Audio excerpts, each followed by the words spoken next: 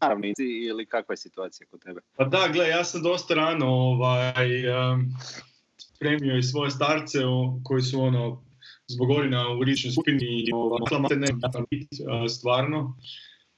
Pratim sve upute, odlazim u dućan minimalno, sve što mogu obavljati preko Skype-a. Užasno je važno sada u ovom trenutku slušamo te upute i ljudi moraju, bilo je evidentno da će prije ili kasnije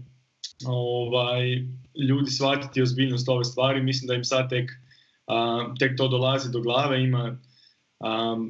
Ima taj jedan normalni put suočavanja sa nekakvom krizom, pa većina ljudi je to ignorirala, sad im je to već postalo tako da to ne mogu ignorirati. Mislim da smo svi u istim, prolazimo tu istu fazu.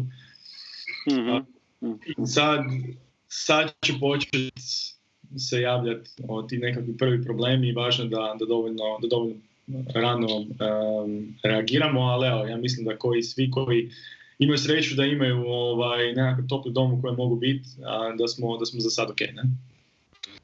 Kad pričamo o problemima, misliš na probleme vezano za, misliš da problemi vezani uz ovu, ajmo reći, izolaciju ili problemi koji su vezani uz to što nas čeka u svijetu nakon korone? Gle, mislim da imaš nekakva 3 problema koji se sustavno sad javljaju, s tim da smo mi još uz to onda imali ovu katastrofu od potresa koja još dodatno izbacio ljude iz takve. Prva stvar je bila ta nadolazeća pandemija i strah od zaraze, strah od bolesti. Kao što su nekakvi epidemiolozi i govorili, ovo je stvarno strašno, najstrašnije što smo iskusili u jedan jako dugi period vremena, zadnjih 100 godina možda, ali i na sreću ova bolest nije toliko smrtna. Problem je komplikacije koje se javljaju i nemogućnost zdravstvenog sustava da se nosi s time. Znači, ova bolest je mogla biti puno gora, mogla je biti još i puno smrtonosnija kao upravo to, ebola. Ali nije. No zbog niza stvari oko nje, zbog toga koliko se ona brzo širi, koliki pritisak stavlja na zdravstveni sustav, ona je stvarno strašan. Prvi proces je bio uopće suočavanje s time da će kroz nas progresiti ta jedna strašna bolest. Druga stvar koja dolazi, ostanite samo doma, ok, samo trebamo ostati doma, samo nije samo. Puno stvari će se promijeniti u životima ljudi. I iako se čini kao jedino što vi morate ostati sad biti doma, to nije toliko lagano. Puno ljudi koji možda imaju probleme u braku ili unutar obitelji, to će se potencirati kad svi trebaju biti kod kuće. Izolacija za puno ljudi je jako teška. Ljudi koji su slabo pokretni ili kojima treba pomoć, nekakav sustav podrške koji su imali će sad biti narušen. Znači imamo strah od bolesti i taj problem. Imamo problem ostanka kod kuće koji nije lagan i ne pada na sve jednako. I onda na kraju, ovo što sad ljudima dolazi, a što se opet uporno ignoriralo, je kako god ova bolest završila, da danas stane, da sad kažu, gledajte ljudi, evo imamo tabletu koju možete popiti i sve se vraća na van, da. Mi sad iz ove situacije izlazimo sa krizom, vjerojatno depresijom, a što se dulje ovo nastavlja, govorimo o ekonomskoj katastrofi. I taj osjećaj bespomoćnosti i nekonzistentnih informacija koje dobivamo je dodatan izvor stresa.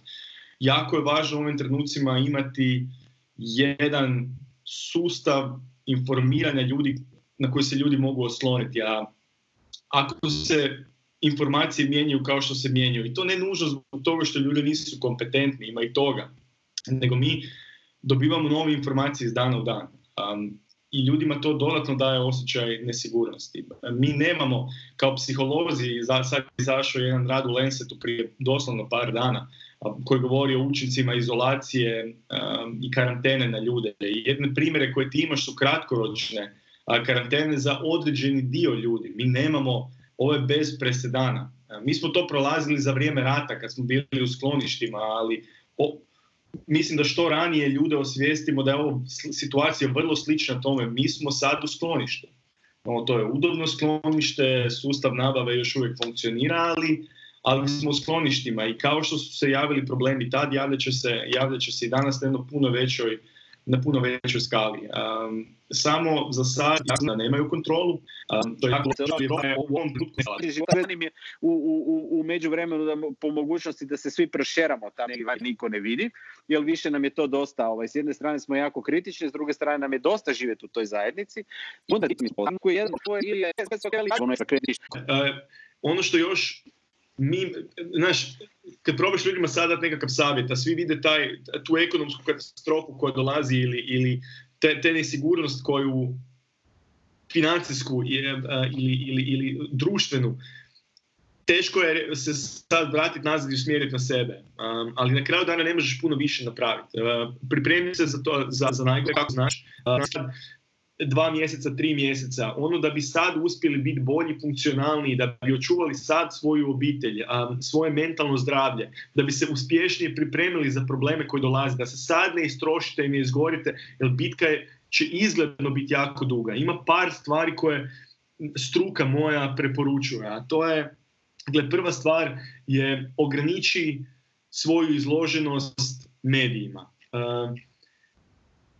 Probaj naći informacije koje su kredibilne od kredibilnih izvora, imaj vrijeme u danu, ujutro i na večer, ostatak ti ne treba, jer će ti mozak ići u overdrive. Drugo, pazite jako na lažne informacije, kao što vidjeli smo sad kod potresa, krenut će se širiti WhatsApp poruke, svako ima dojave, nemojte to slušati. Znam da imamo potrebu informirati se koliko god možemo, svaki komad informacije nam je važan, ali izgubit ćemo se u tome i širimo lažne informacije, dajemo platformu da napravimo ljudima štetu. Znači, kredibilne informacije u određeno vrijeme u danu.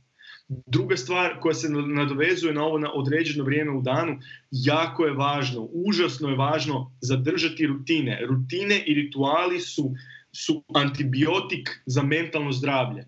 Ustanite se ujutro, obucite se ako treba, odradite posao, imajte doručak, isplanirajte ako možete. Ko može, to je blagoslov, ali iskoristite ga. Vrijeme kad ćemo objedovati, vrijeme kad ću imati vremena za sebe, kad ću imati vremena za obitelj, šta ćemo jesti tokom ovog tjedna, kad idemo u nabavku. Pokušajte zadržati rutinu, nemojte zapustiti tjelesnu higijenu, otuširajte se, perite zube, sve su to mali rituali. Odlazak u dućan sad je mali ritual. Obucite se, ako stavljate masku, naučite kako, izađite van, držite razmak, vratite se nazad, spremite stvari u hodnik. Znači, niz rituala, što više ih ponavljate, to bolje. Perimo ruke tad i tad, na ovakav način. To nas sve umiruje, nevjerovatno nas umiruje. I to trebate imati. Ako se morate brinuti, a svi se brinemo, odredite vrijeme za brigu. Imajte i to, dajte si sat vremena u danu, ali nakon toga kaže, nastavit ću sutra. Opet, ovo će nekim ljudima biti lakše, ljudi koji su savjesni su naviknuti na te stvari. Ljudi koji nisu savjesni teško uspostavljaju rutine. Potrudite se to napraviti. I ono što je zadnja, najbitnija nekakva stvar je da držite tu komunikaciju sa ljudima. Podignite telefon, napišite popis ljudi koje trebate zvati, zovite ih.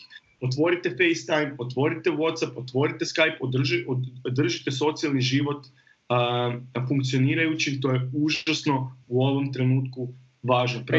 Ja mislim da i naši gledatelji, s obzirom da mi u principu da tu ne komuniciramo širokim masama, s druge strane između ostalog su ljudi koji na neki način percipiraju te mjere i percipiraju taj način. I dobro si rekao, mislim da ja opet gledam, u svemu se slažemo, ali gledam to opet kao jedan korektiv. Ja mislim da nam je sve ove stvari koje nabrajamo, gledam svoju bolesti, da se osvrnem na stvari gdje sam bio slab, gdje sam bio, koje su bile moje boljke. Ja mislim da je ova sad stvar, ova priča nama korektiv za naše boljke. Koliko uzročnik, ja ću uzeti jednu stvar. Postoji termin, postoji fast fashion. Znači u svijetu je nakon dugo vremena, znači mi smo imali u principu prije 30-40 godina je bilo normalno da kupiš jedan kaput i nosiš ga 5 zima. Prije 100 godina je bilo ako imaš jedan kaput i izgubiš ga, sljedeću zimu ćeš se vjerojatno razboliti i umreti, ali pitanje je li možeš investirati u kaput. Znači u drugi, ako ti ga je neko ukro. Od te krajnosti smo došli do toga da imamo 14 kaputa doma, jer su povoljni, zato je Zara, H&M i ovih izbace malterne svakih 2 tjedna i došli smo do toga da neko Zaru, neko Beršku, neko H&M, neko high-end brendove poput Armanija, Dolce & Gabbana ili ne znam Disquera ili slično, nebitno, nego tu čak i nije poanta, ali šta smo došli do toga? Sad kad smo doma, da li se mi uređujemo, da li se mi obučemo, da li ovo, znači govorimo da radimo stvari, da smo radili stvari zbog sebe. Očigledno ne. Moje dijete, recimo, koje je meni sad ušlo u sobu, ona ne razumije tu priču da mi funkcioniramo prema drugima, prema pitanju.